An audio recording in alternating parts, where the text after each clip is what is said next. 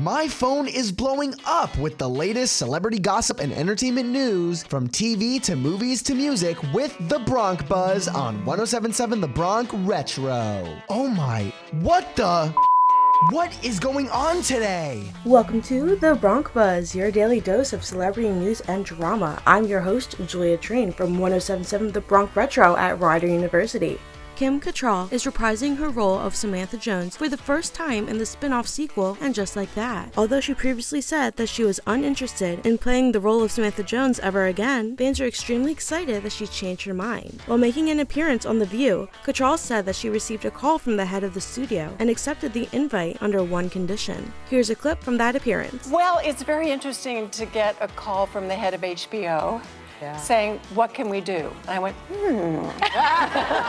let me get creative. And one of those things was to get Pat Field back. Oh, because great. I just thought, you know, if I'm going to come back, I got to come back with that kind of Samantha style. Yeah, I got to push it. And we did.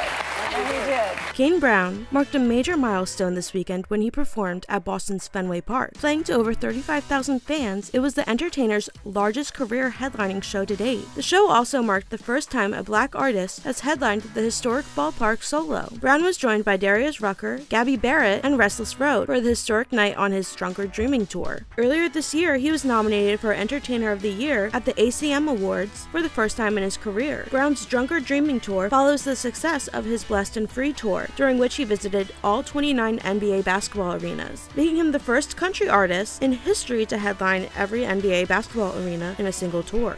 Travis Barker teased that he and wife Kourtney Kardashian have picked out their baby's name. The couple recently revealed that the baby will be a boy, and now, of course, fans are speculating the baby's name. On Wednesday, Kardashian posted a flick on Instagram showing off her growing bump. In the comments, Barker said, "I already know his name," with a winky face emoji. While the Blink-182 drummer didn't spill the beans, many flocked to the comments to share their guesses, with several staying true to the Kardashian trend of outlandish child names. And that's a wrap on today's celebrity news and drama. I'm Julia Train from Rider University's 107.7 The Bronc Retro. The tea never stops spilling, so stay notified with the Bronc Buzz every day. And to catch up on past gossip, you can listen to the Bronc Buzz on your favorite podcasting platforms through our website 1077thebronc.com/BroncBuzz. As we return to the classic hits of the 50s, 60s, 70s, 80s, and 90s, only on 107.7 The Bronc Retro.